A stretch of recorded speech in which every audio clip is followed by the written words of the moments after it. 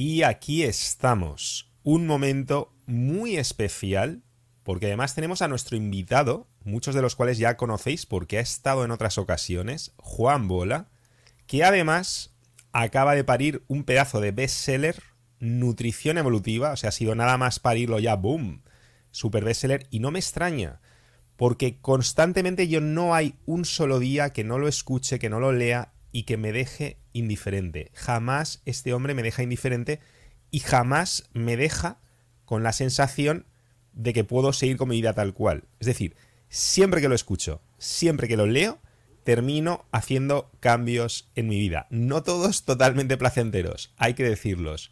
Pero es así. Si quieres defenderte de los ataques de la existencia, te tienes que poner las pilas, porque la programación para masas constantemente, ya lo sabes, te va a estar desviando de los JVCs, de los juegos vitales clave. O si tú dices, no, yo me empeño, para mí es súper importante centrarme en la salud, en el amor, en mi vida profesional, en mis metas, no me van a desviar de todo esto. Entonces, ¿qué es lo que hace la programación para masas? Pues nos da instrucciones farfolleras para jugarlos. Nos da instrucciones del dominó, que te diré, para jugar al ajedrez.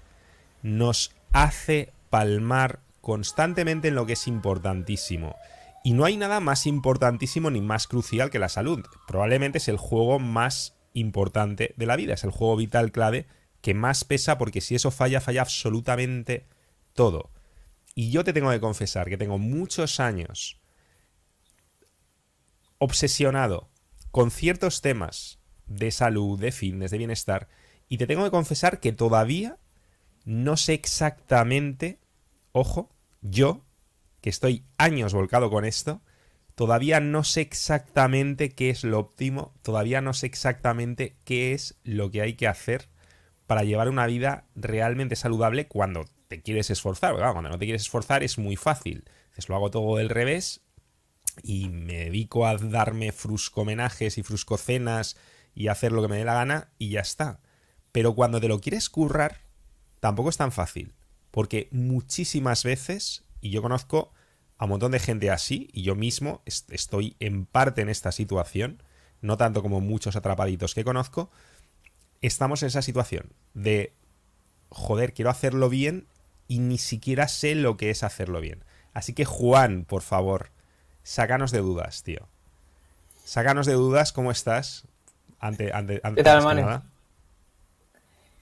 La verdad que contento de estar aquí contigo y la verdad que ha sido una presentación espectacular, si es que no puedo decir nada más.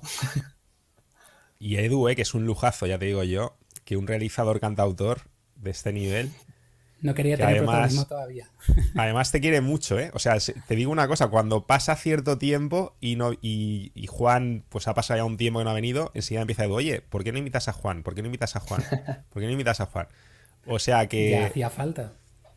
yo te quiero Gracias, Edu, mucho, gracias.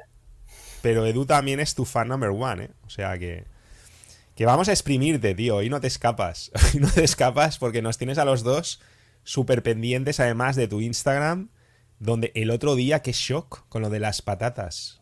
De verdad. Yo ya sabía. ¿Cómo se llama la toxina esta que desarrollan las patatas cuando le sale la cosita esta verde? Solaninas. Las solaninas, eso era. Eso era. Prolaminas. No, Solaninas. solaminas. Ah, Solaninas. Son solanáceas, ¿no? Son perdón, perdón. Solenáceas. Y son solaninas. sole- solenáceas y solaninas. Que la tendrán otras Parece un solenáceas, me trabalengua. imagino. ¿Quién lo desolonificará? Sí, están en el pimiento, la berenjena, en todo lo que es la familia de las solenáceas. En los ajos tiene algo que ver también cuando le sale un brote a un ajo. Que mi madre me decía cuando yo era pequeño, no te lo comas cuando le sale un brote. Es que me recordó mucho a eso. No. Pero tampoco es bueno el ajo cuando le sale un brote, ¿verdad? Por razones distintas.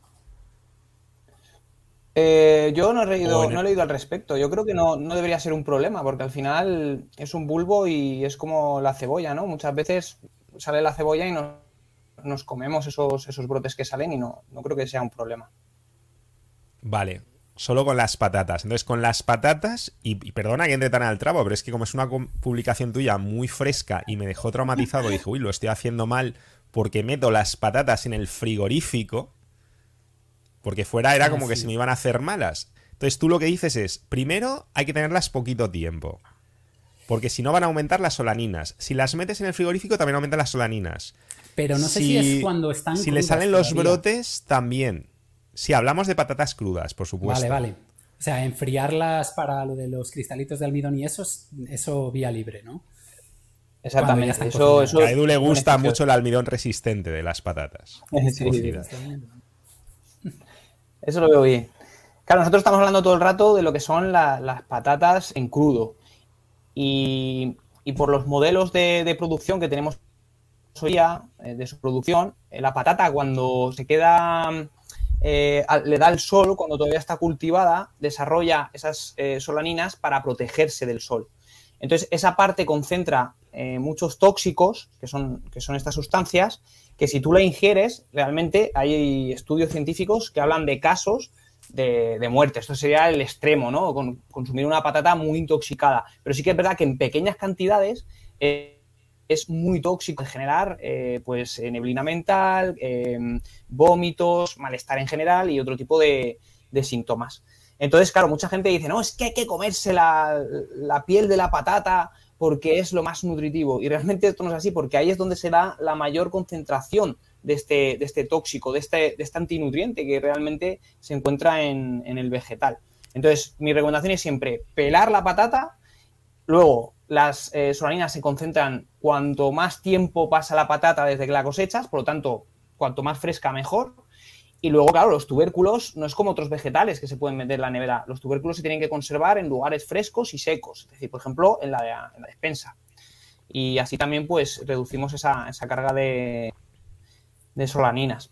Por eso mucha gente, porque estas solaninas se han vinculado con la disbiosis, la disbiosis, pues, al final, pues, que altera la microbiota intestinal.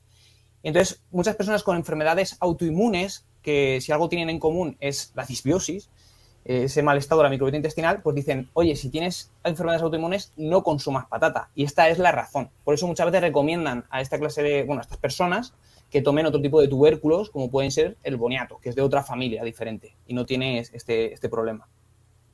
Muy interesante lo que nos acabas de decir, porque mira, una de las millones de dudas que me rondan la cabeza, que tiene que ver, por ejemplo, con la dieta paleo.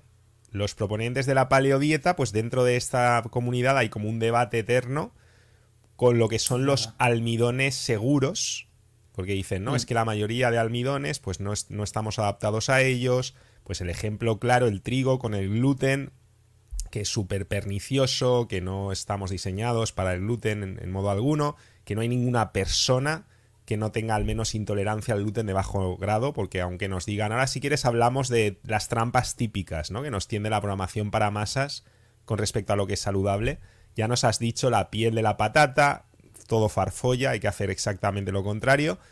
Y, por ejemplo, con el gluten, pues la comunidad paleo sí que denuncia que esto es malo, pero hay mucho debate con lo que son los almidones seguros. Y hay quien dice patata sí y hay quien dice patata no. Entonces, yo creo que esto que tú nos comentas arroja muchísima luz.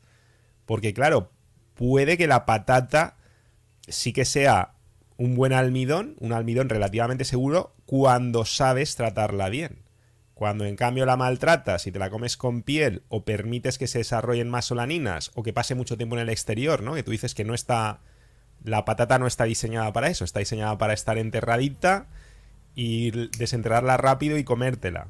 Y en su defecto, si no puedes, en un lugar fresco, seco, que yo, por ejemplo, no sabría. ¿Tú qué me recomendarías? Porque yo quiero pedirte que te mojes mucho, Juan. Esta es la temperatura que hace ahora mismo aquí, temperatura ambiente. Entonces tú dices, lugar fresco y seco.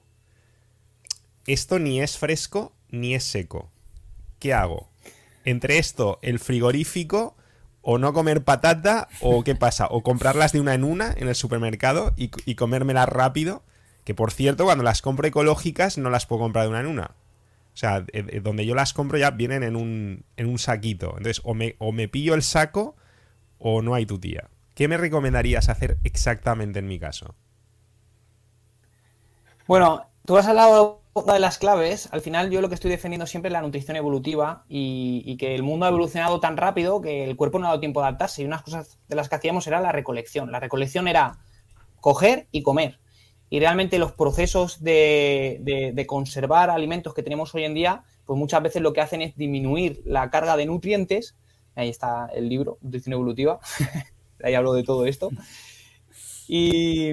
Y bueno, la superproducción y la forma de producir lo que está haciendo es eso, disminuir los nutrientes del alimento, porque en el momento que tú lo coges, los antioxidantes empiezan a disminuir. Si lo mantienes 3 meses en una nevera, si luego en tu casa, si luego en el supermercado, tal, al final está vacío de nutrientes. Y luego lo otro que hace, pues es, por ejemplo, aumentar antinutrientes y lectinas y todo este tipo de cosas. Entonces, lo que es la recomendación para la patata, que hemos entrado aquí a hablar de la patata y me parece fantástico porque para mí es uno de los mejores hidratos, los tubérculos, dentro de nuestra alimentación, ¿no? Parte de esa recolección. Entonces, la patata está bien en personas que están sanas, que tienen un buen sistema inmunológico y que no tienen ningún tipo de problema a nivel digestivo. Pero claro, luego habrá otras personas, como hablamos, por ejemplo, las embarazadas, yo por ejemplo no se lo recomiendo. Las personas que tienen una enfermedad autoinmune tampoco. Un sobrecrecimiento bacteriano, pues quizá tampoco. Entonces, cada persona al final es un mundo. Pero por lo general una persona sana, la patata está muy bien. Entonces, ¿cuánto comprar? Pues bueno, la recomendación sería 2 semanas, ¿vale? Para 2 semanas. Y luego, claro, en verano realmente yo en mi casa no tengo ningún tipo de problema, no lo tengo ni en la despensa, lo tengo al lado de la cocina y las tengo allí y realmente en verano no es un problema. De hecho, yo creo que lo peor es cuando hay un poco más de humedad. Claro, es que en tu situación hay mucha humedad ahí. Yo vivo en la montaña, aquí es un ambiente muy seco. Entonces, claro, yo lo mejor sería incluso ponerlas con algún tipo de elemento que absorbiera la humedad y que no lo hicieran ellas para desarrollar esas solaninas y esos brotes que también con cera. Y Entonces, en mi caso y en el de todos los que nos están viendo que viven en ambientes húmedos, ahí el frigorífico no sería un mal menor, por lo menos en verano, aunque luego en invierno sí que lo tengamos fuera. Y pregunta número 2. ¿Tengo alguna forma yo de monitorizar cómo, o sea, los que nos están viendo y dicen, vale, es que no estoy seguro de estar llevando bien a cabo los consejos de Juan? Entonces, ¿de qué forma puedo monitorizar el nivel de solaninas de una patata? Porque claro, algunos consejos que nos daba sí que estaba muy claro. Si ves un brote, eso está muy claro, que ves la cosa esa verde y que por ahí va a haber solaninas. Pero si no hay brotes de estos, ¿hay alguna forma de saber que una patata está acumulando solaninas? ¿Hay algún test? Claro, hombre, test no hay, pero es que es verdad que cuando tú coges una patata que ya está pasada, cuando está pasada realmente la tocas y está como... No es una patata dura que cruje. Eso ya nos está diciendo que la como patata se ha pasado. Sí. Claro, cuando está blandita es que se ha pasado. Entonces ahí ya es una señal de que es posible que haya mayor riesgo de concentración de solaninas, ¿vale? Pero no es una evidencia clara. Si la patata ha estado bien sumergida en la tierra y los procesos han sido buenos, pues realmente no debería ser un problema. Le quitas bien la piel y ya está. Y luego, si tú realmente ves en la patata una zona verde, realmente esa patata tiene una alta concentración de solaninas. Y lo mejor sería no comerla. Ahora, si tú eres una persona sana y tal, pues pelarla, pero con bastante grosor. Y luego lo que es el proceso de cocción, ¿hay alguna forma de cocinar que reduzca más el nivel de solaninas? El simple hecho de aplicar calor reduce las solaninas. Yo siempre recomiendo como mejor proceso de cocción de vegetales la cocción al vapor. ¿Por qué? Nosotros, los humanos, con el sudor eliminamos toxinas. Las plantas, al entrar en esa cocción al vapor, están sudando. Y lo que sudan son parte de esos pesticidas y químicos que pueden incorporar que pueden incorporar, ¿no? Porque al final son porosas y van introduciendo. Por ejemplo, el agua de lluvia está plagada de BPAs. O sea, no hay agua potable de lluvia en todo el mundo, ni en el Everest. Es que ni el Everest está contaminada con BPAs, con microplásticos. Entonces, claro, todo eso llueve y da el alimento. Entonces, lo que es la cocción, pues eso, es un sudor que está ahí el vegetal sudando, eso cae abajo y es la mejor manera para reducir pesticidas junto a los baños de bicarbonato y con vinagre que hemos hablado, siempre por separado, ¿eh?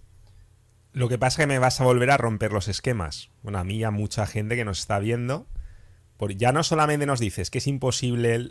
los BPA son los bisfenoles A y todas estas cosas, ¿no? Sí. Horribles. No solo nos dices que no se puede ya huir de eso, sino que infiero de lo que nos dices que sí, que al vapor, pero que olvídate esto, que yo pensaba que era tan bueno, que era beberme luego el caldito.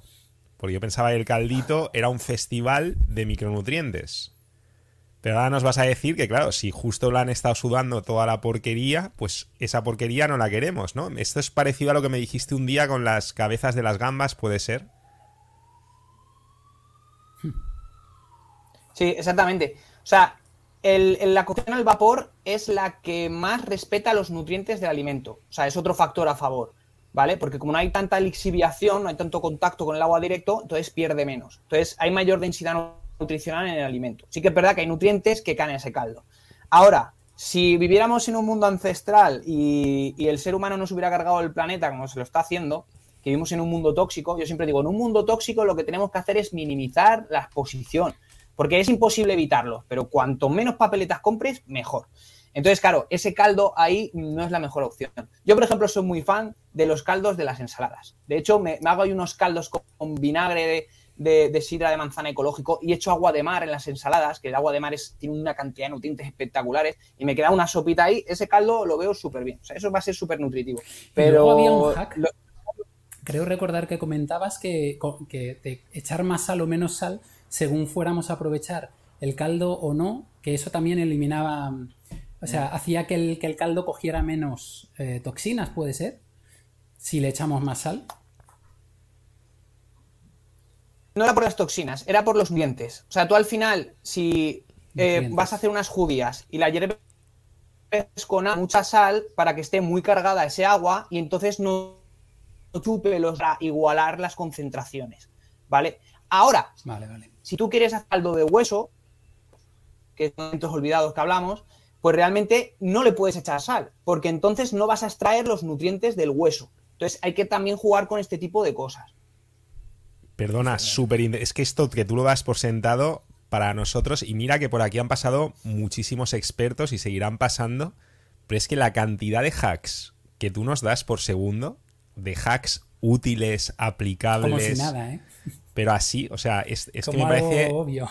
Una maravilla. ¿Nos puedes repetir esto, por favor? O sea, ¿cómo está lo de la sal y con las alubias y con los huesos? A ver, perdona, es que además se te ha cortado un poco y me da pánico que nos perdamos esto, que la audiencia se pierda esto.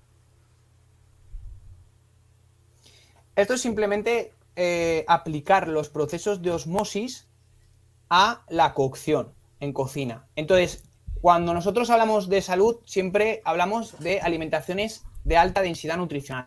Tenemos que conservar la mayor concentración de nutrientes en los alimentos. Entonces, si nosotros lo que queremos es cocer en agua unas judías, si ese agua está muy baja en nutrientes, tiene muy poca concentración, en comparación con la judía, que tiene muchos nutrientes. Entonces, lo que va a hacer la cocción por lixiviación es chupar, digamos, los nutrientes de la judía para igualar. Y entonces se quedan en el líquido que tú vas a tirar, ya pierde muchos nutrientes. Ahora, si tú echas mucha sal a ese medio de cocción, lo que va a suponer es eso, que al final hay una concentración muy similar y entonces la judía conserve esos nutrientes. Ahora, si tú lo que te vas a hacer es beber el medio de cocción, como sucede con un caldo de huesos o un caldo que hagas tú con manitas para sacar el colágeno y hacer gelatina, si tú echas sal, no va a absorber los nutrientes del alimento. O sea, sí que lo va a absorber, pero va a ser mucho menor. Entonces, si lo haces sin sal, lo que va a hacer es rápidamente absorber todo eso, el medio de cocción, que es el que tú te vas a tomar. Bueno. Impresionante. Por cierto, palabra tan chula que has usado ya 2 veces, lixiviación. El que no sepa lo que es, que lo googlee.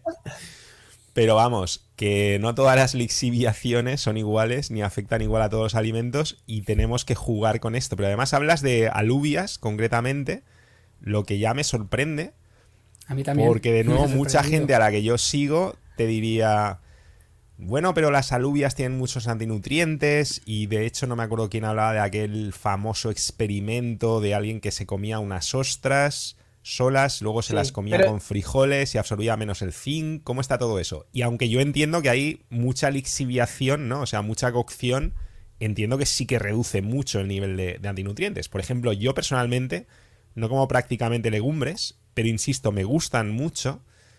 Y es una de las dudas que tengo, porque los garbanzos, por ejemplo, siempre me han sentado bien, particularmente los garbanzos de bote, los que son naturales, que no tienen ningún aditivo, pero por ejemplo unos garbanzos ecológicos de bote que llevan ahí lixiviados años, claro, yo imagino que el nivel de antinutrientes será muy inferior también. Entonces, tengo unos líos y unos cacaos, pero yo estoy seguro que yo y todos los que nos están escuchando. Entonces, ¿cuál es tu política con las legumbres? Porque nos has hablado de las alubias, nos has dicho que ahí se puede jugar, tú comes, tú no comes, recomiendas, no recomiendas, depende, escúchate a ti mismo, ¿cómo va esto?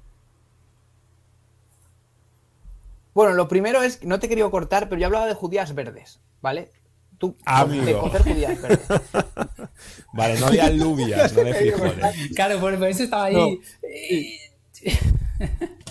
Quería poner la puntilla, pero bueno. De todas formas, yo recuerdo que alguna vez hablo oía que las judías verdes tampoco, porque no dejaban de ser la planta de la legumbre. Los muy puristas del paleo y tal, o sea que viene bien también que nos aclaréis esta diferencia. Sí, bueno, al final la concentración de lectinas y de antinutrientes de las judías verdes es muchísimo menor que el de judías normales. De hecho, las judías, por ejemplo, la alubia roja, el frijol rojo, es tóxico si lo comes. De hecho, todas las legumbres son tóxicas. Tú la judía podrías comértela y sí que es verdad que en un organismo que no está preparado puede ser una bomba, pero yo que chupo cosas, voy al monte y chupo cosas y pruebo cosas, no sería un problema, ¿vale? Que eso es otra, es que cada vez somos más débiles como especie, o sea, eso es una locura, estamos perdiendo la salud, y por hacer tonterías de decir, no, es que no hago esto porque, ¡ay, qué asco! ¡Ay! Bueno, quitando este tema, yo en mi libro defiendo que al final la legumbre no es un alimento ancestral, porque como acabo de explicar, tú te comes la legumbre cruda y te da una intoxicación que incluso te puedes morir, dependiendo de la concentración del tóxico que ingieras. Entonces, realmente, hasta que no inventamos la cerámica, que fue alrededor de hace unos 10.000 años, no pudimos cocer la legumbre. Por lo tanto, nosotros, como humanos, nunca comimos ese alimento. ¿Por qué? Porque lo comimos, nos sentaba mal. Y tu abuela ancestral te diría, no, eso no te lo comas, cómete esto, cómete lo otro, pero esto no, porque te sienta mal. Entonces, claro, cuando ya descubrimos la cerámica, empezamos a hacer otro tipo de cosas y cocciones y tal, pues bueno, cambió. Pero claro, es lo que hablamos. Nosotros tenemos que darnos cuenta de que somos un organismo del paleolítico, no del neolítico, ¿vale? Somos paleolíticos. En neolítico, la entrada de la agricultura cambió nuestra forma de alimentarnos y otro tipo de cosas, por supuesto, a nivel social, pero sobre todo en la forma de alimentarnos. Y ahí entró la legumbre y otro tipo de alimentos como base alimentaria. Y eso realmente nos ha hecho mucho daño. ¿Por qué? Porque hablamos de los antilectinas. Ahora, Mario lo ha dicho muy bien, escúchate a ti mismo.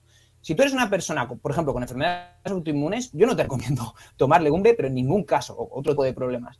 Pero si tú eres una persona sana, que tal, y encuentras unos garbanzos ecológicos de alta calidad, pues, hombre, hazte un hummus, que al final va a ser la mejor manera de digerirlos, porque si te tomas un cocido puedes estar 4 horas haciendo la digestión y eso no es una buena señal, porque los alimentos que están hechos para nosotros los digerimos rápido y eficientemente. Ahora, si te comes un alimento que tardas horas y horas y gases y distensión abdominal en hacer la digestión, eso no.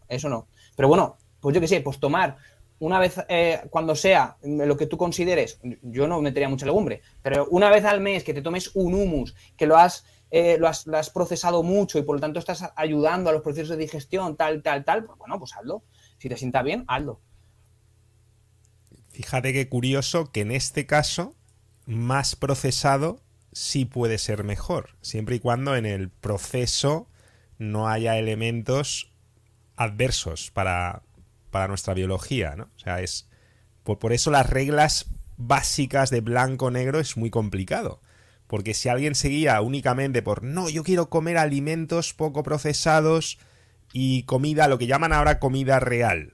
Claro, dentro de la comida real, entre comillas, los defensores de la comida real, los real fooders o como se quieran llamar, te dirán que las alubias es comida real, que la avena es comida real, que las legumbres es comida real, y además muchos de estos interpretarán que cuanto menos procesado mejor, y aquí estarían palmando completamente, según tú, cosa que a mí me resuena muchísimo.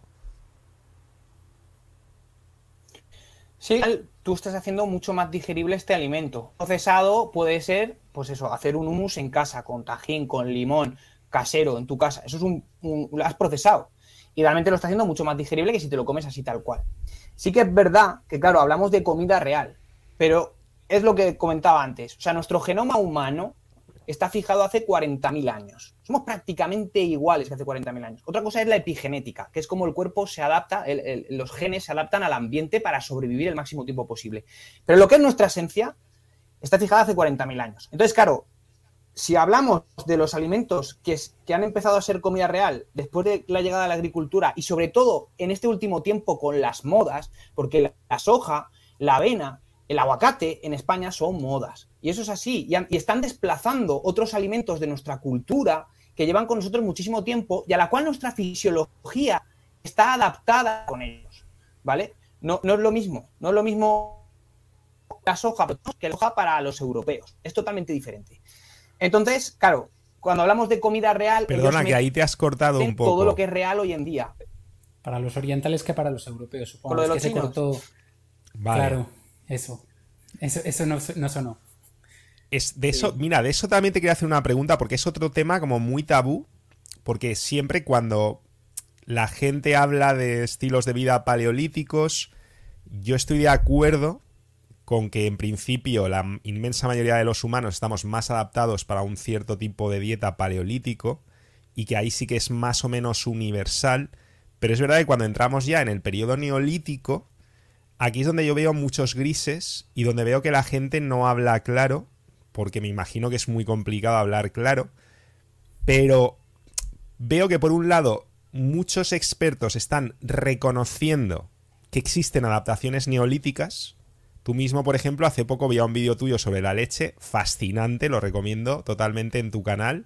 O sea, los mejores 15 minutos de tu vida se pasan así volando.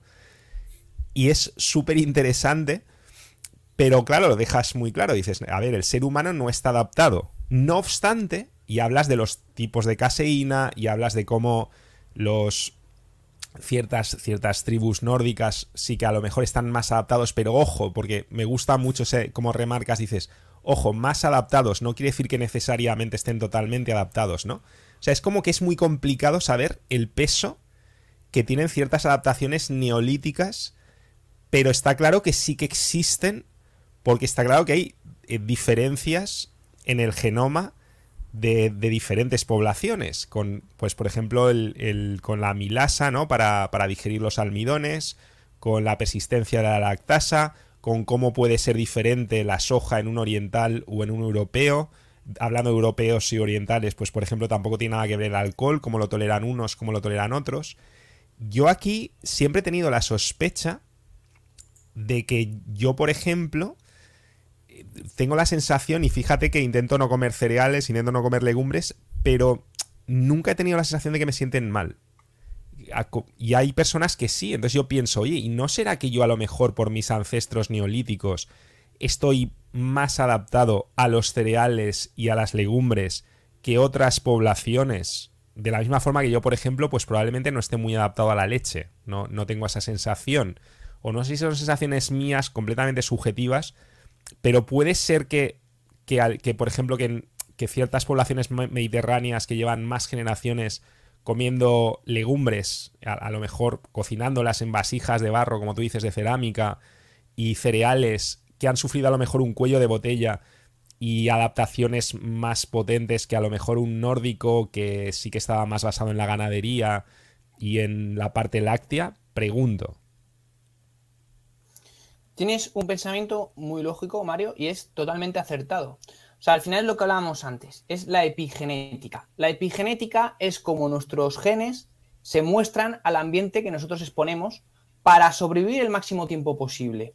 Entonces, por ejemplo, en todo esto que tú hablas, se ha visto que hay ciertas, por ejemplo, hay ciertas culturas africanas, ciertas tribus que consumen muchísimo cereal y se ha visto que tienen 15 copias, alrededor de unas 15 copias de amilasa. Entonces digieren muy bien el carbohidrato, ¿vale? Sobre todo los almidones.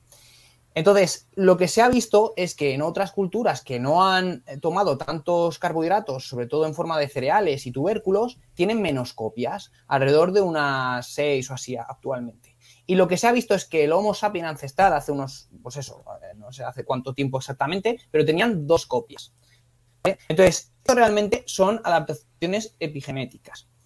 Nosotros somos lo que somos y realmente deberíamos de dar el mejor ambiente a nuestro genoma para supervivir, no para sobrevivir. Porque claro, tú puedes estar dándote una persona que fuma hasta los 90 años y se muere de vieja. Perfecto, fantástico. Pero esa mujer ha tenido una epigenética muy fuerte, que se ha adaptado a un ambiente muy hostil y ha sobrevivido. Pero ¿cuánta gente puede aguantar eso? Poquísimos. Entonces lo que tenemos que hacer es supervivir, dar el mejor ambiente. Y el mejor ambiente es ese, el que era hace 40.000 años. Porque eso es el genoma humano, ¿vale? Es lo que tenemos fijado. Ahora, nos adaptamos al ambiente. Ahí está la epigenética. Si tus ancestros, es decir, tu abuelo, tu padre, tu abuelo, tu bisabuelo, el abuelo y el padre de tu bisabuelo, comían muchísimo carbohidrato, nuestro cuerpo, al final, se adapta a ese ambiente y las descendencias nacen con una epigenética que pueden pues eso, por ejemplo, más copias de amilasa para digerir mejor el carbohidrato. Entonces es cierto que dentro de todos los que somos habrá personas que toleren mejor el carbohidrato que otros, pero eso no quiere decir que sea lo mejor para su fisiología y genética, simplemente que en un ambiente hostil se adapta mejor a esa circunstancia. Ahí justo es donde iba a ir yo, porque al final creo que, corrígeme si me equivoco, pero no nos perdemos nada si, por ejemplo, estamos adaptados por alguna adaptación neolítica, valga la redundancia, a, qué sé yo, el trigo, ¿no? Vamos a poner un caso extremo. Pero en ningún momento, con ninguna de ellas, sí, sería raro, me pones una cara como... pero en ninguna de ellas te estás perdiendo algo que si no lo comes te vas a quedar sin algo, ¿no? O sea, al final, si quieres ir a lo seguro, si comes más paleolítico, aciertas sí o sí. Y no te vas a estar perdiendo, por mucho que a lo mejor tu abuelo o vinieras de una estirpe de ganaderos y tal, bueno, a lo mejor no te pasaría nada si lo comes, pero tampoco es que te vas a estar desnutrido, te va a faltar algo si no tomas leche. ¿Puede ser? Sí, o sea, al final el trigo seguro que no, porque el trigo de hace 50 años tenía 50 veces menos gluten. Eso lo explico en mi libro y explico cómo se dio ese hecho, que es muy interesante, que al final incluso le dieron el premio Nobel al tío que inventó el trigo moderno. Que no es, o sea, no dijeron trigo 2.0, porque eran hibridaciones y años llenos de investigación. Trigo 2.0, no, pues lo llamaron trigo y punto. Pero el trigo de hoy en día es, vamos, basura, de verdad. Entonces, lo premia el consumidor, ¿no? Porque el mercado lo premia porque es mucho más elástico. Cuanto más gluten, tiene esa propiedad más elástica que hace que la masa sea como más esponjosa, que sea más al dente, lo que llaman los italianos al dente. Esto realmente se consigue con más gluten. Entonces, claro, digamos que el mercado ha premiado al productor que viraba hacia un trigo mucho más, con un contenido en gluten mucho mayor. Entonces tú por eso nos dices, independientemente de las adaptaciones neolíticas que tengas, como mucho podrías estar un poco más adaptado al trigo ancestral, a un tipo de trigo más parecido al camut o al... ¿Cómo se llama este otro? Ya me saldrá. Trigo sarraceno. No, bueno, sarraceno no es trigo. Uno que todavía es trigo, es igual que el camut. Espelta. La espelta, este tipo de trigos, que luego, claro, evidentemente la masa está como más reseca, no está tan guay, no tiene la misma tipo de miga. Y dices que como mucho podríamos estar un poco más adaptados a esos en función de qué tipo de población. Pero que en cualquier caso seguro que aciertas si te dejas el trigo moderno, porque no existe ninguna población adaptada a ese tipo de trigo, ¿no? O sea, ahí sí que es como una apuesta segura. Al tío le dieron el premio Nobel porque realmente en ese momento supuso aumentar la producción de maneras descomunales. Entonces se lo dieron como va a acabar con el hambre en el mundo.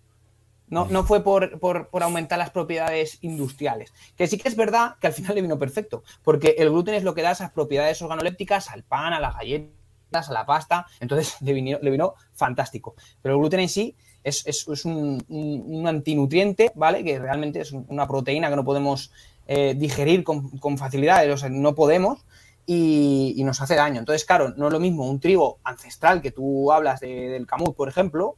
La espelta tiene una concentración elevada, el camut tiene un poco menos. No es lo mismo ese trigo que sería más parecido a lo que comíamos hace 40.000 años, parecido, Con un que proceso el de trigo de hoy en día. fermentación además más largo, que también Sí, reduce el gluten a su vez. sí. Pero aún así, yo personalmente recomiendo que el carbohidrato que se tome como diario sean los tubérculos y las raíces.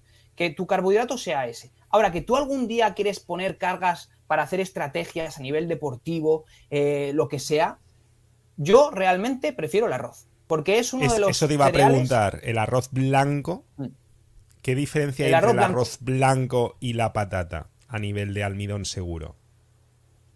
Por almidón, o sea, la patata, ahora mismo no me acuerdo la cantidad exacta, pero creo que estaba alrededor de unos 16 gramos, creo, de carbohidrato a los 100. No lo sé, deberíamos mirarlo para confirmarlo, pero el arroz es un 80, es una barbaridad, cada O 100 sea, que es gramos. una Entonces, bomba claro, más grande de carbohidratos, quieres decir, que a sí, nivel glucémico es una bomba el arroz, ¿no? sí, No es sí, tan... sí, sí. La patata es como más light. O sea, esto tiene que ver con aquello que yo oí una vez, creo que fue Carlos Pérez, de hidratos celulares y acelulares, Sí, o algo así, eso ¿esto lo te hablé yo suena? también. Lo hablé en un reel. Y al final, claro, acelulares son los que, como si te cargaras porque al final estamos comiendo vida. O sea, tú te comes un tubérculo y te estás comiendo vida. Entonces, ahí están los celulares, lo que son los carbohidratos que están vivos. Ahora, si tú coges un arroz blanco que está muy procesado, que está en la industria, que le han sacado, que han hecho 1000 cosas, que a saber cuánto tiempo lleva ahí, eso ya no tiene vida y son carbohidratos acelulares que llaman.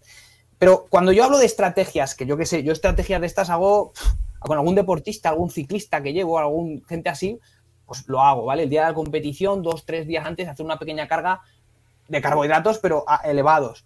Entonces luego tiran que da miedo, porque claro, si un deportista nunca usa carbohidratos, de repente los pones, el cuerpo dice de repente, ¡pum! ¿Pero qué es esto? Como drogarse.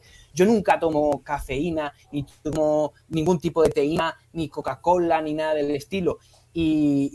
Hace unos fines de semana estaba por ahí, yo qué sé, no sé cómo, no, circunstancias de la vida, y me tomé una Coca-Cola y me pegó un Circunstancias de pelotazo la que vida. parecía que iba drogado. No, O sea, Juan parecía Bola, ha tomado Coca-Cola, no. No se ha sí, caído un mito. estaba, bueno, No, estaba no. en Calafé, no vamos a entrar aquí a entrar de los detalles, pero bueno, al final también es importante saber que aunque yo en mis redes sociales siempre hablo de que hay que hacerlo todo muy bien y que tal, también tenemos nuestros momentos de darnos nuestros caprichos, igual que todo el mundo. Eso es así, Nosotros le ¿vale? llamamos fruscodías. Sí, pero yo te puedo Cada decir que uno. o sea, hacía que no me tomo una Coca-Cola años. Hace que no me tomo un helado, igual hace Claro, 8 luego te años, por sienta ejemplo, que peor. lo comentaba el otro día con un amigo. A mí eso me sienta fatal. El azúcar en sí me sienta mal. O sea, yo puedo pecar con una paella, ya te digo, y siempre estratégicamente, pero días contados.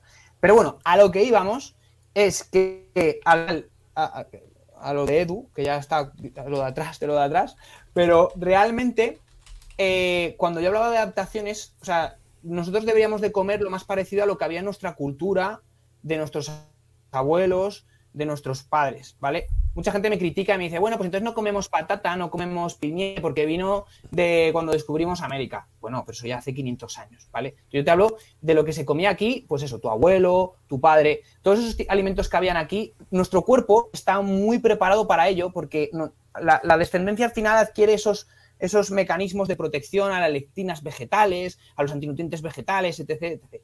Entonces, claro, cuando llegan todas las modas, lo que es la globalización alimentaria, que es un verdadero problema, porque está desplazando los alimentos de nuestra cultura, lo que llevamos comiendo desde hace muchísimo tiempo, pues entra la soja, entra la avena, que la gente se la come cruda, entra el aguacate, que sí, que pueden ser buenos alimentos, el aguacate, los otros con pinzas, pero al final estamos hablando de eso, de que son los alimentos que nosotros toleramos bien por epigenética, por herencia.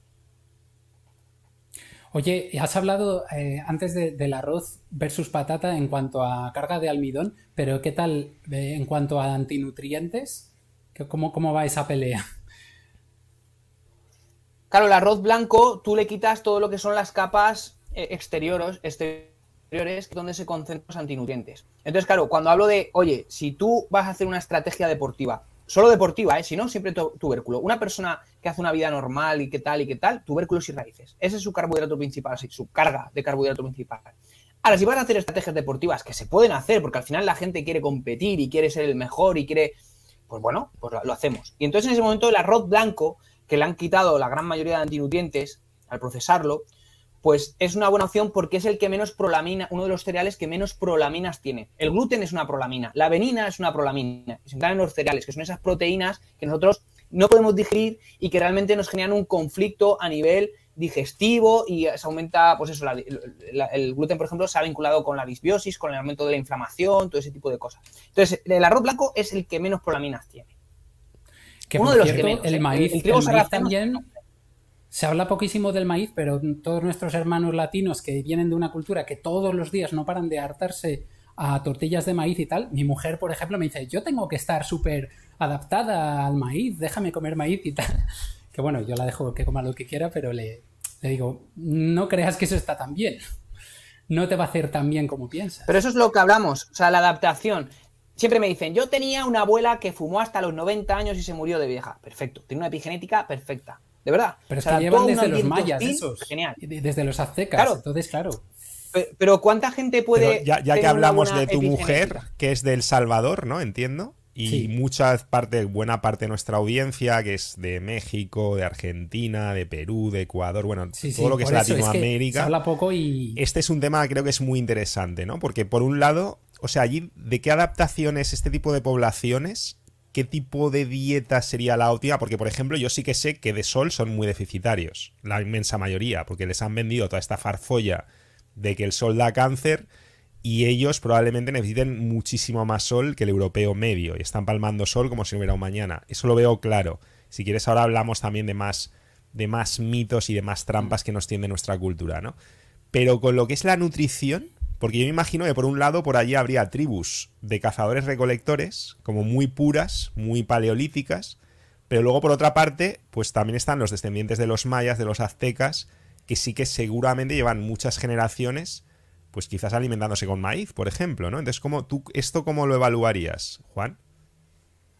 Bueno, lo primero es que, claro, no es lo mismo tomarse los tubérculos, raíces, ese carbohidrato que tomar hidratos de carbono refinados, ¿vale? O sea, si tú yo hablaba antes de estrategias, de una vez al mes, de tomar arroz blanco, vale, perfecto. Pero es que esta gente, su base alimentaria es el carbohidrato refinado. Y eso es un problema grave, por todo lo que conlleva. Altos índices glucémicos, baja densidad nutricional. Y eso es lo que está pasando. Que tú puedes estar adaptado muy bien a tomar carbohidrato. Perfecto, fantástico. Pero estás desplazando alimentos de alta densidad nutricional. Si tu base alimentaria son los cereales, legumbre, son alimentos de baja densidad nutricional. Eso quiere decir que tienen muy pocos nutrientes, que sí, que te dan muchísima energía y tú crees que estás bien y tal, pero estás desnutrido porque no estás consiguiendo tus nutrientes. Y además, esos nutrientes vienen en su forma inactiva y tienen antinutrientes que lastran la absorción. O sea, te dan pocos nutrientes y además te los quita la planta. Entonces, realmente nosotros lo que necesitamos es una alimentación de alta densidad nutricional. La carne, los alimentos de origen animal en general, es donde hay mayor densidad nutricional. Es decir, una cantidad de energía buena, pero una gran cantidad de nutrientes. Ahí está la clave. Y encima son en su forma activa y sin antinutrientes. Al final, nosotros llevamos millones de años, el Homo sapiens miles de años, llevando una alimentación donde la base alimentaria han sido los alimentos de origen animal. Y por eso nosotros somos tan eficientes absorbiendo los nutrientes de estos alimentos. Las vacas absorben súper bien los nutrientes de los vegetales, de lo que comen, de incluso la legumbre. La legumbre no se la pueden comer cruda, no les pasa nada. Nosotros no, porque nuestra evolución ha sido diferente. Y fíjate que se está demonizando a más no poder la carne roja. O sea, cuando probablemente sea de lo más nutricionalmente denso que podemos comer, sobre todo si comemos de hocico a rabo, que aquí por lo menos me gusta que estés alineado con otros de los expertos que pasan por aquí, porque insisto, no hay consenso. Si quieres, luego hablamos de puntos de fricción. Por ejemplo, tú sí que incluirías dentro de una dieta nutricionalmente densa lo que son las plantas, no frutas, pero luego hay expertos como por ejemplo Saladino o los que son más de una dieta carnívora que dicen que las plantas no quieren que te las comas, que tienen también muchos antinutrientes, y aquí es donde uno ya se empieza a hacer un lío. Porque yo, por ejemplo, digo, hombre, vale, entiendo que no hay que comer trigo porque tiene muchos antinutrientes, porque tiene gluten, la avenina tiene, no sé cómo lo has llamado, la familia del gluten, las prolacminas, ¿no? Creo que has dicho. Ahora corrígeme si me equivoco. Las prolaminas, porque tenemos un delay. Que por cierto me gusta mucho que hables así de la avena, porque la avena está como súper idealizada. O sea, yo veo a gente, por un lado, demonizando el trigo y por otro, recomendando ese desayuno de gachas con avena como si fuera lo más de lo más. Entonces, quiero que menciones un poco más mitos de estos, más trampas que nos tiene nuestra cultura, pero me gustaría conocer tu posición con el tema de las plantas. O sea, ¿qué le dirías tú a alguien que defiende una ideología como más carnívora porque dice que las plantas no quieren que te las comas, salvo que sean frutas, por ejemplo, aunque ahí estaría el tema de la carga glucémica también, pero que a nivel de antinutrientes que se tienen que defender, que un pimiento no quiere que te lo comas, que una hoja verde de cale no quiere que te la comas, y que entonces tiene un montón de químicos defensivos que pueden producir problemas muy similares a los que tú describes cuando hablas de cereales o de legumbres. ¿Cuál sería tu defensa en favor de este tipo de plantas? Porque entiendo que tú sí que eres partidario de ellas, o al menos imagino que para la mayoría de la gente, ¿no? Y quizás también hagas una distinción y digas, bueno, pues depende de tu estado, depende de cómo tengas tu permeabilidad intestinal, todo esto puede ser más sensible, menos sensible. ¿Cuál es tu visión sobre todo esto? Bueno, al final lo que tú dices, vamos a hablar en personas sanas, porque claro, cuando ya hay un problema a nivel de salud, pues ya hay que hacer una nutrición individualizada y ver qué está pasando y dar soluciones. Ahora, las personas sanas, yo cuando voy al monte, es que no os imagináis la cantidad de plantas comestibles que puedes encontrar. O sea, es espectacular. Y cuanto más arriba estás en la montaña, más plantas comestibles. Nosotros llevamos comiendo plantas, ¡buah!, ni se sabe. Ahora, claro, es que tenemos que diferenciar varias cosas. La primera es que las plantas de hoy en día poco tienen que ver con las plantas ancestrales de hace 10.000 años por la hibridación, por la selección artificial, que eso es un tema muy complejo que podríamos hablar. O sea, que hayan diseñado uvas con sabor a algodón dulce sin pepitas, eso es algo que ha hecho el ser humano. Eso no es selección natural, eso es selección artificial. Vale, quitando esto, yo cuando voy al monte y cojo frambuesas y cojo fresas y cojo ajitos o cebollas tiernas que se encuentran en el campo, que las puedes encontrar perfectamente, y un montón de plantas más comestibles.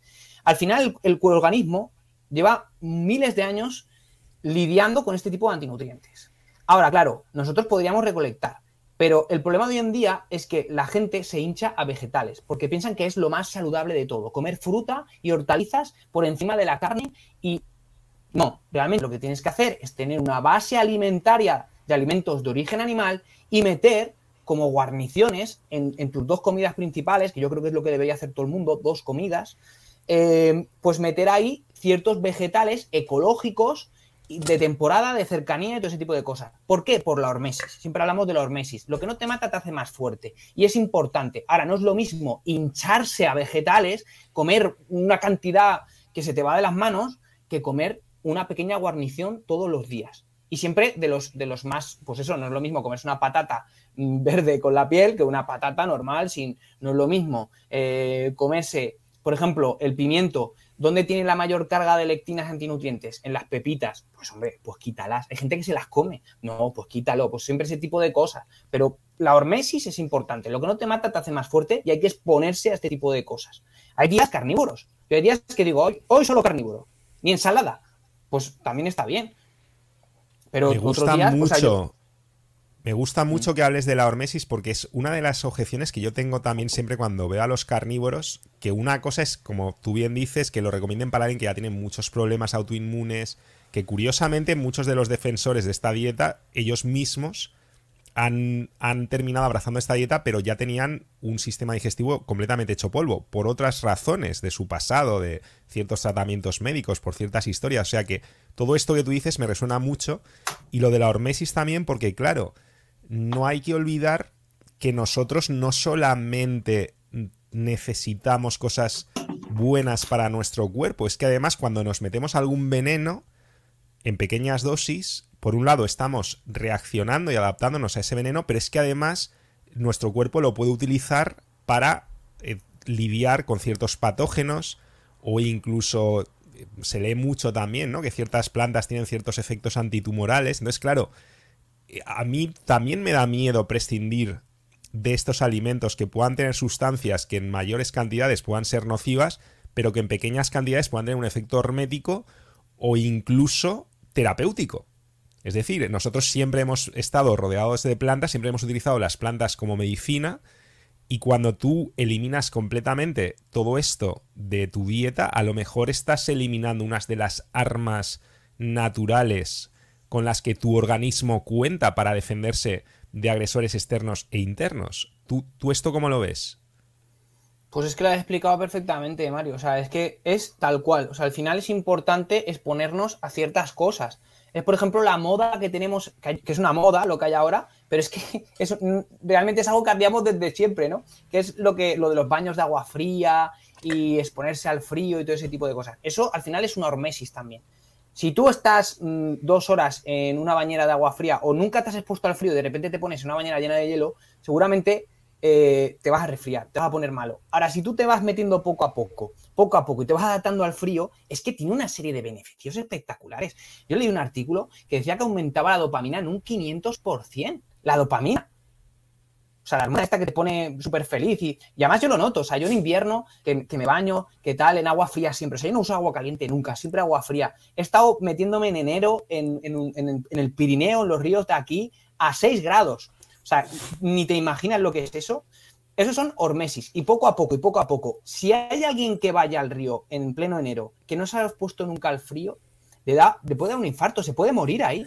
Pero yo me he adaptado, me he hecho más fuerte, yendo poco a poco. Y con los vegetales pasa lo mismo. Ahora, no vamos a ir a hincharnos a vegetales. Simplemente es una pequeña hormesis que vamos poniendo ahí poco a poco, y nuestro cuerpo sabe lidiar con todo eso.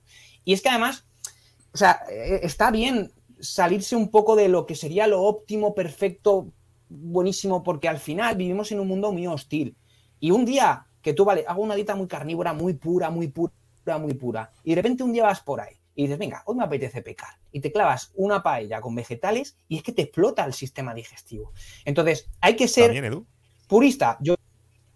¿Puedes retroceder 10 segundos? Que no sé si te han perdido también. Yo te he perdido. Yo le he oído todo, pero... Yo me he quedado y de repente vas por ahí. Haces una dieta muy pura, sí, y de repente vas por ahí. Te comes una paella con vegetales y te puede petar el... Eso es lo que ha dicho, más o menos. Bueno, de hecho petar, pero si somos científicos, podríamos decir que te va a sentar muy mal. Sí, no, he dicho petar, pero porque estoy aquí en plan familia. Me inhibo mucho con vosotros, pero si soy científico diría que te puede sentar muy mal, ¿vale?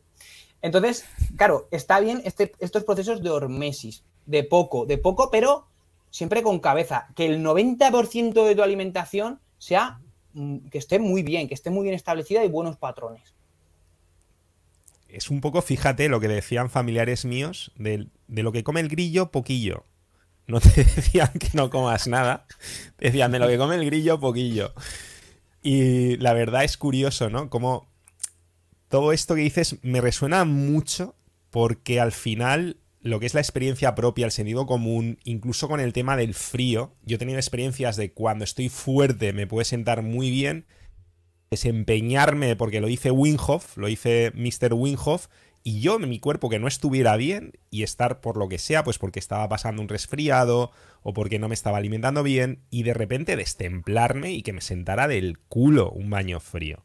O sea que este tipo de cosas y el sentido común, al final, parece efectivamente el menos común de los sentidos, y empezando por mí, ¿no?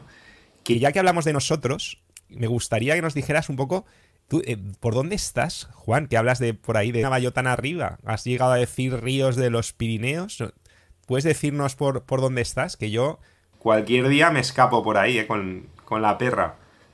Esa es una cosa que me gustaría saber. Y otra cosa que me gustaría saber es un tío tan sanote como tú, además mucho más joven de lo que pareces, no por aspecto pareces muy joven, pero por cómo hablas podrías tener 200 años, pero no los tienes. Entonces me gustaría saber de dónde viene, en tu caso, esa obsesión con la salud, esa pasión que sientes. ¿Es por familiares que has tenido con problemas? ¿Has tenido tú también algún tipo de problema en el pasado? ¿Simplemente se te apareció la Virgen? ¿De dónde viene tu pasión? Lo primero que decías de lo del frío es muy interesante porque hay una de las claves para la exposición al frío que es sonreír. Tú tienes que sonreír siempre. Aunque sea un día de mierda o que estés fatal, tú tienes que sonreír. Y simplemente el hecho de estar ahí sonriendo y no sufriendo, porque si no te encoges y te quedas ahí y dices, oh, no, tienes que estar relajado y tienes que sonreír, tienes que disfrutarlo. Porque a mí también me ha pasado de estar un mal día y dices, pues venga, ducha de agua fría, que esto me aumenta la dopamina. Y estar mal y estar ahí pensando en el run, el que me ha dicho este, lo otro, y te sienta mal. Ahora, si lo haces con una sonrisa, sienta maravilloso. Entonces, el tema de dónde soy, realmente nunca me gusta decir de dónde soy, pero sí que es verdad que digo que soy del Pirineo aragonés. Yo vivo muy al norte. Yo vivo casi en la frontera con Francia. Y aquí hay unas montañas espectaculares. De hecho, está la Neto, aquí al lado, que es la montaña más alta de la península ibérica. Unos 3.404, creo, o algo así.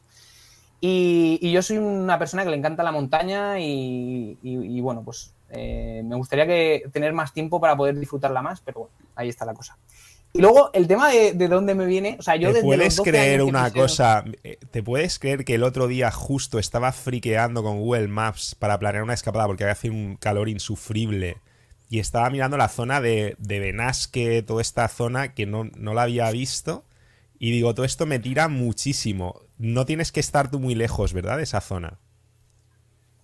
Caliente, caliente. Vale. No, es que de repente las temperaturas no tienen nada que ver. Es que ahí sí que puedes poner patatas tranquilamente, ¿eh? Claro, eso no tiene nada que ver. Ahí las patatas tú las puedes dejar fuera del frigorífico, que te digo ya porque yo hice una consulta rápida y no tenía nada que ver. Pero perdona, que te he interrumpido y nos ibas a hablar de tu pasión, de dónde viene tu pasión. Benasque es una zona espectacular y claro, al final yo creo que nuestros ancestros irían mucho a esta zona cuando pegaba el verano, ¿dónde van a estar mejor que en la montaña? Pero bueno, ese es otro tema. Antes éramos nómadas, ahora estamos más apresados. Yo, desde que pisé un gimnasio a los 12 años, yo no he tenido... O sea, yo he pasado por todo. He sido vegano, he sido vegetariano. Mi madre, por ejemplo, tuvo problemas de salud por no comer adecuadamente porque era vegana. Entonces, a partir de ahí ya salimos de eso, no sé qué. Entonces, yo, desde que tengo 12 años y pisé un gimnasio, me quería dedicar al culto al cuerpo. O sea, me parece espectacular. Si tengo este cuadro detrás, con la otra mano, es porque realmente mi objetivo es parecerme a ese hombre de ahí. Los griegos tenían una fisiología totalmente diferente a lo que hoy se vende como musculación. Los hombres musculados de hoy en día es totalmente artificial, es antinatural. Eso es a lo que teníamos que perseguir todos. Entonces, pues siempre me ha preocupado la salud y el bienestar y ya cuando acabé el bachillerato pues me fui a estudiar actividad física y deportiva, hice un grado superior que es el TAFAD, luego ya entré en la universidad, hice nutrición y siempre pues dándole vueltas a cómo podía mejorar día a día, que es lo que hablábamos antes de entrar aquí, ¿no? Que al final yo todos los días aprendo cosas y todos los días cambio cosas en mi alimentación, en mi forma de comportarme, en mi ambiente. Cosas que yo primero practico y luego pues se lo llevo a las personas a las que llevo. Pero al final estamos en continuo aprendizaje y siempre suma, todo suma. Siempre estás ahí dándole vueltas. ¿Cómo puedo mejorar mi vida, mi salud para ser plena, para poder tener el mayor focus posible, para poder ser un superhombre? Puro Kaizen, Sí, me gusta muchísimo porque además esa es otra de las tremendas confusiones que nos ofrece la programación para masas, que es confundir el fitness con la salud. Cuando realmente ser saludable siempre te va a llevar a ser fitness, pero no ser fitness necesariamente te va a llevar a ser saludable. Es como lo que decimos de la salud, o sea, la belleza no siempre es salud, pero la salud siempre es belleza. Pues con el fitness lo mismo. Siempre que estés saludable vas a estar en plenitud de facultades físicas y mentales, pero al revés, hay muchas formas de perseguir el fitness que no son nada saludables. Y de hecho es que estamos viendo una cantidad de muertes de culturistas súper jóvenes, de gente que de repente peta y dices, madre mía, o sea, ¿hasta qué punto, no? Estamos engañados y hasta qué punto nos dejamos embaucar por una imagen que a veces, que la gente a mí ya automáticamente, porque cuando tú, por ejemplo, has jugado con diferentes masas musculares en tu propio cuerpo, tú lo notas, tú sabes que a partir de cierta cantidad de masa muscular no es la masa muscular óptima. Notas que a partir de ahí es una carga para el cuerpo. notas que es biológicamente caro, notas que tus órganos están trabajando mucho más, notas que te pesa más el cuerpo, notas que tu rendimiento baja en otros aspectos. Entonces creo que es muy importante reivindicar ese tipo de fitness ancestral y bueno, esto abriría muchísimos melones para futuras invitaciones que espero que aceptes, porque yo además últimamente he estado friqueando también con temas de calzado ancestral o de directamente ir descalzo y cómo ha afectado a ciertos problemas que yo tenía, ¿no? Entonces es curioso cómo estamos todos sintonizados con esto. Pero bueno, un poco para terminar, Juan, ¿nos podrías dar una receta rápida para los campeones que se han quedado hasta aquí? Decir un poco, ¿qué sería para ti, ahora mismo, en tu momento, el Pareto de la salud extrema? O sea, ese 20% que nos va a dar el 80% de los resultados. ¿Cómo sería un día así? ¿Cómo es un día tuyo de los buenos? Porque ya dices que a veces haces trampa también. Pero un día tuyo bueno, más o menos, o una semana tuya, ¿qué aspecto tiene? Y por favor, inclúyenos todos los hacks que puedas para hacerlo escalable. O sea, si me vas a decir algo súper complicado que solamente se puede hacer en el aneto, intenta, por favor, hacerlo un poquito más universal. Bueno, al final yo creo que cada uno coge su rutina, pero bueno, hay que hacer de esa rutina que sea un muy buen ambiente para tus genes y lo que hablamos, la fisiología, la genética, que esté en un buen ambiente para supervivir. Entonces al final cada uno puede tener sus costumbres. Lo que está claro es que hay que levantarse y acostarse con el sol. Eso es súper importante. Si puedes ver el amanecer y el atardecer, mejor, porque eso va a regular tus ritmos circadianos. Luego, puedes desayunar o no desayunar. Yo lo que recomiendo a lo largo del día son 2 comidas, que las puedes hacer estratégicamente como te dé la gana.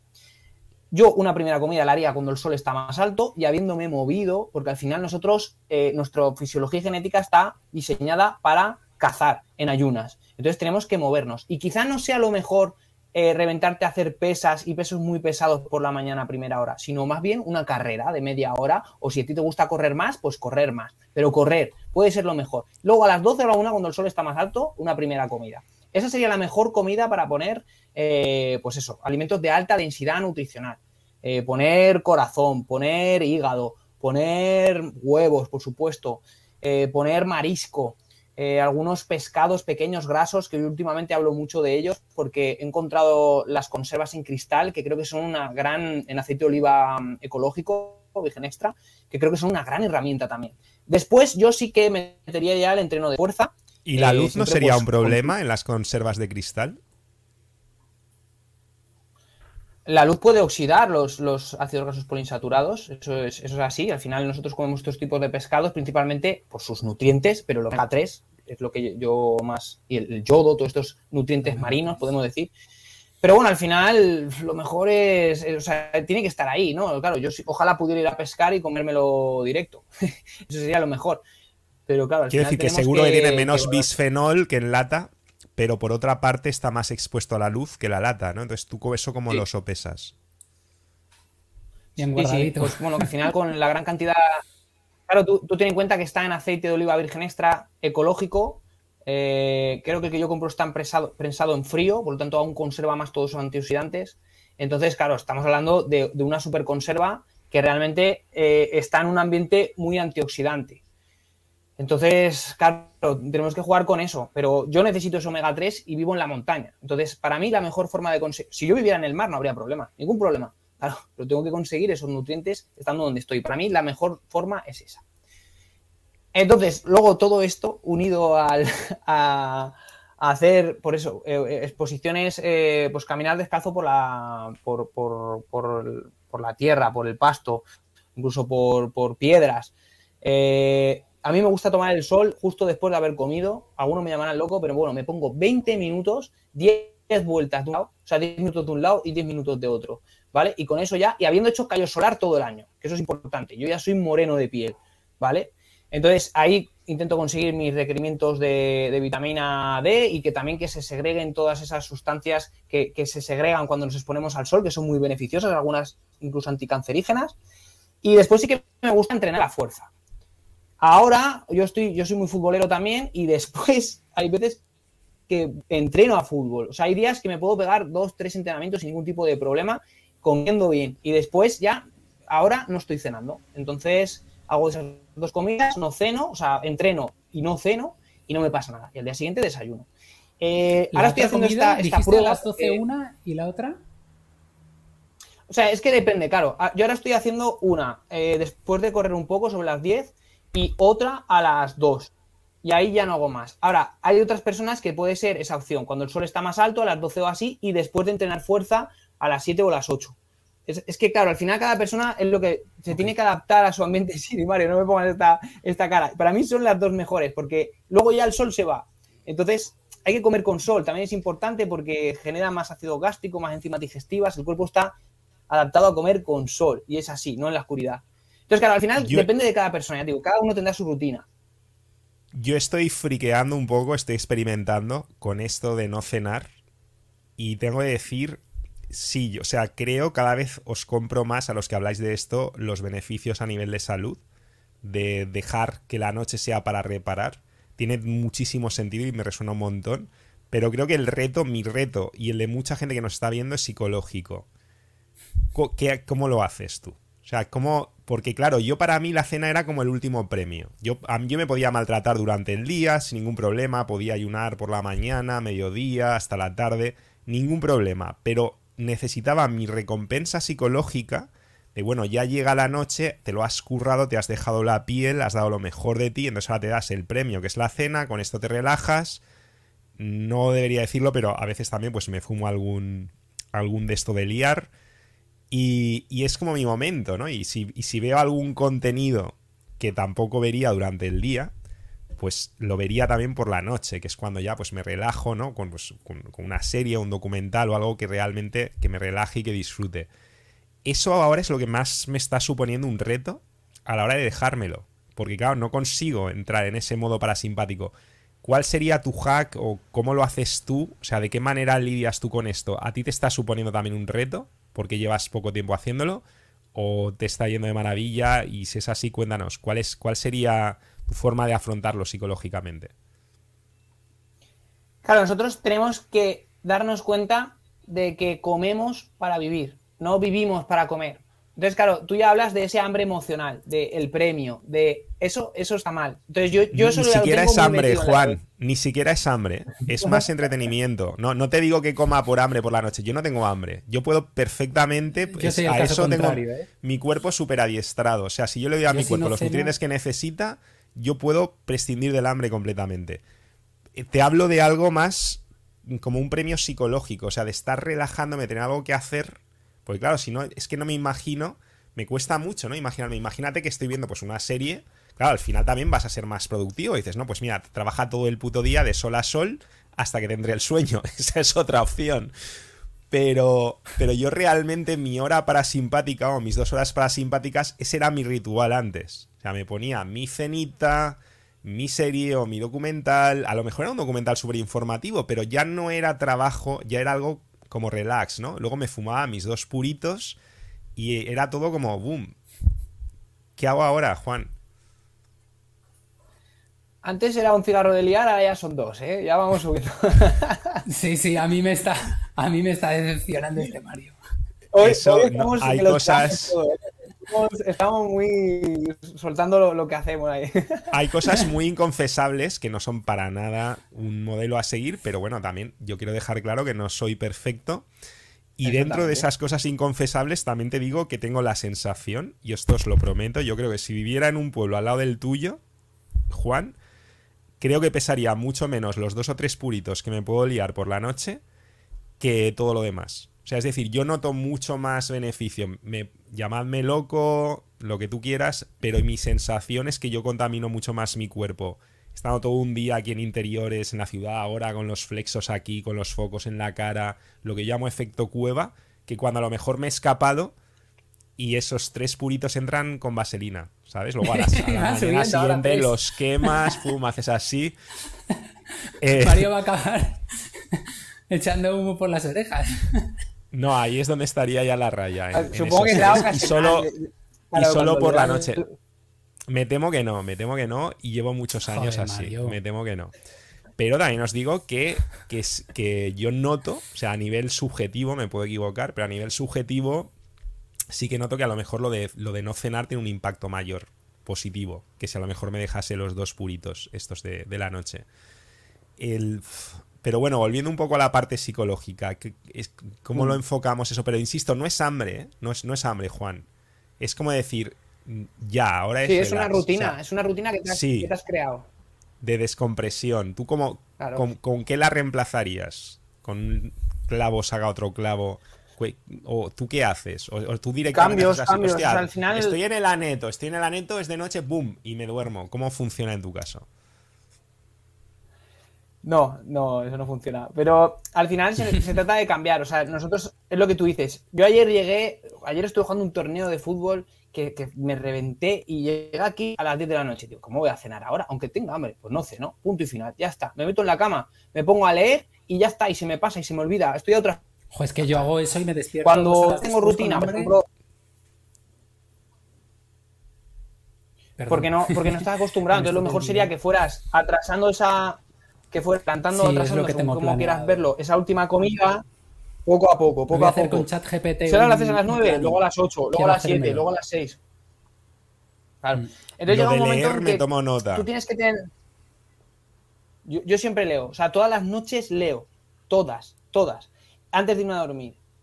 Media hora, 40 minutos. Entonces es una. Y luego también lo que hago mucho es pasear. Yo sé el cariño que le tienes a tu perrillo. Y yo antes tenía un perrete que también se me murió hace un mes y medio y tal. Mira, ahí está. Se ha movido el Joder, rabo antes un ratillo, lo pero creo que siento. está con el calor. Mira, mira, Bueno, son ¿qué cosas, es ley pasa, de mira? vida. Pero yo aún así, ¿Cuánto te vivió, qué Juan? grandes son los perros. Yo se lo recomiendo a todo el mundo. 7 ¿Cuánto años. tiempo? Pero fue un perro que estuvo conmigo siempre. O sea, no paré de él ni 3 días. Y eso es lo más grande que hay. Entonces, yo ese paseo por la noche, de después de cenar, lo sigo haciendo. Yo me cojo y me voy media hora a caminar por ahí. Sin nada, sin teléfono, sin nada. Pensando en mis cosas, en qué voy a hacer Qué mañana, bueno. si estoy Joder, es haciendo que las encima cosas con ese bien. entorno.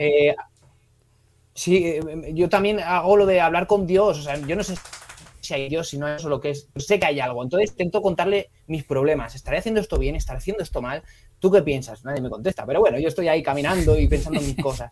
Entonces, en vez de cenar, camino, leo, me tomo un vasito de agua de mar con agua normal, porque el sodio te puede ayudar a dormir, a quitarte un poco el hambre, y ya me voy a dormir. Ahora, yo estoy adaptado ya a esto, y además, como yo tengo ese concepto de que no vivo para comer, sino que como para vivir, pues digo, ya está, si es que has hecho 2 comidas, te has metido 3, 4 huevos, te has comido corazón, has comido, no sé, si es que no necesito, ya está. Pero claro, hay personas que le costará más y le costará menos. Eso es la adaptación y hay que hacerlo pues poco a poco. Lo que te digo, pues venga, ahora voy a cenar un poquito antes, un poquito antes, un poquito antes, un poquito antes. Me busco distracciones, tal. Y sí que es verdad que el ayuno nocturno es muy beneficioso porque al final el dormir es reparador. Entonces, si pones también los beneficios reparadores del ayuno, pues estás sumando. Y se genera ahí, esas noches, o sea, yo me despierto cada vez mejor, como si con más energía, más pletórico, con más ganas de hacer cosas. Qué guay. Sí, yo a nivel fisiológico cero problemas y de hecho noto como que el cuerpo me lo pide, a nivel de hambre cero hambre, o sea, es todo perfecto. Pero a nivel psicológico sí que es verdad que tengo que encontrar otros rituales, a lo mejor más en la línea de lo que tú dices, aprovechando con la perrita o lo que sea, la parte quizás de la lectura, pero sí que de alguna forma yo tenía La unos lectura, a lo mejor rituales. algo se me ocurre que pruebes con ficción y cosas así, que no sean necesariamente con lo que estás todo el día, ¿no? Que me imagino que ya lees muchas cosas de libros de Para no venirme crecimiento, arriba, sí. de historias de salud, de tal, pero algo que... Porque yo se sale un poco, pero una cosa que noto, hace mucho que no leo ficción, y yo creo que tengo la teoría de que a veces me salen menos las palabras porque la literatura a lo mejor más no sé, científica, entre comillas, vamos a de divulgativa o tal, a lo mejor no usa tantos adjetivos, tantas, ¿no? Y eso también Sobre todo si es es interesante. literatura hispana, claro. Si es de Sí, sí, claro. autores hispanos, si no es Efectivamente. de traducciones, eso sí que se nota. Yo lo notaba muchísimo. Yo vivo de rentas. Yo cuando tenía la edad de Juan, mis primeras décadas fueron leer, o sea, leía hasta andando. Y leía autores de verdad. O sea, leía Valle Inclán, leía Claro. gente potente, a Unamuno, leía a personas que dominaban totalmente nuestro idioma y tengo que decir que García Márquez, Cortázar, claro, Exacto. yo vivo de todas esas Eso es. rentas, no tiene nada que ver. Eso con Yo hace leer mucho que no lo hago no y ficción noto esa o con diferencia. leer novelas traducidas, nada que ver. Pero bueno, ahora es que también está cambiando todo tanto y tenemos a ChatGPT, que da igual lo que hagas, nos va a dar 1000 vueltas. En fin, eso daría para muchos otros temas. En cualquier Sí. caso, Juan, yo creo que solamente hemos abierto un poco el melón, así que yo de verdad creo que estás condenado a que te invitemos una y otra y otra y otra y otra vez. Y por favor, todos los que nos estáis viendo ahora, todos los caifenecas, si queréis tener más a Juan, y estoy convencido de que sí, porque todos lo necesitamos ahora mismo como el aire, todos sus hacks, toda su super sabiduría cargada de sentido común, de abuelo de 200 años atrapado en un chaval de 20, pues todo esto, si queréis más, destrozad el botoncito de like, compartidlo, porque ya sabéis que el algoritmo no va a premiar este tipo de contenidos. Todos sabemos que la programación para masas lo último que quiere es que tú estés aquí enfocado a la verdad más transformadora, porque no hay nada más transformador. Si tú tomas el control de tu biología, vas a tomar el control de tu vida y viceversa. Así que no sé qué más decir. Juan, ¿dónde te podemos seguir ya mismo? Porque nos quedamos con ganas de más. Yo lo sé, pero quiero que nos lo digas tú. Bueno, pues en mis redes sociales yo principalmente me manejo en Instagram. Sí que es verdad que en un futuro me gustaría estar en otras, pero ahora mismo el tiempo que tengo es muy corto. Y luego, pues eso, el libro Nutrición Evolutiva, que os animo a que lo compréis, que vais a aprender un mogollón. O sea, a la gente le está encantando, de verdad. Y dentro de muy poquito seguramente tengamos algunas sorpresas. Ahí está el libro otra vez. Tengamos algunas sorpresas de algunos productos que estamos haciendo. Vamos a hacer uno de los alimentos procesados con mayor densidad nutricional del mundo. Y eso seguramente vea la luz en unos pocos meses, un par de meses, de hecho. Eso es sorpresa. Interesante. Pues Ostras. eso puede ser una razón maravillosa para volverte a invitar.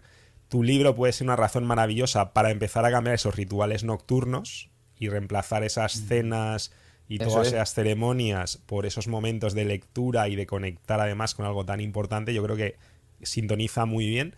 Y de Instagram tengo que decir que todo lo que odio Instagram como plataforma lo amo de tu cuenta particular, que engancha que no veas. No Sí, solamente súper pedagógica, sino que yo reto a que le deis a cualquier reel y de os este aburráis. señor y no te quedes ahí No enganchado y no puedes. empieces a mirar otros reels. Os reto a que lo hagáis, no digo más. Y os reto, por supuesto, a que os suscribáis como si no hubiera un mañana a este canal, que le deis a la campanita de notificaciones y que toméis en este momento la decisión de ser más caifenegas que nunca, porque al final, Juan, ¿cuántas veces se vive? Se vive una. Y mejor vivir acompañados con gente como vosotros. De verdad que sois muy grande. Me lo he pasado. Vamos. Me Ah, no, ostras, es verdad. Si es que toda has más fallado, sabía. Juan. Ostras, he fallado. No Sabes estaba atento. sabes mucho, pero sabes casi todo. Pero Qué aún hay lástima. cosas. Además, como que el sonido digo, ostras, si esto me cago en la leche. Pues Ya no me acuerdo cómo era. Esta me la suena. Déjà sabía. vu. Esta me la sabía. El éxito es un déjà Venga, a ver vu, cómo es. dice Topuria. Solo se vive 2 veces, Juan. Antes y después Y de descubrir después. el Netcaifen. No desperdicies la segunda.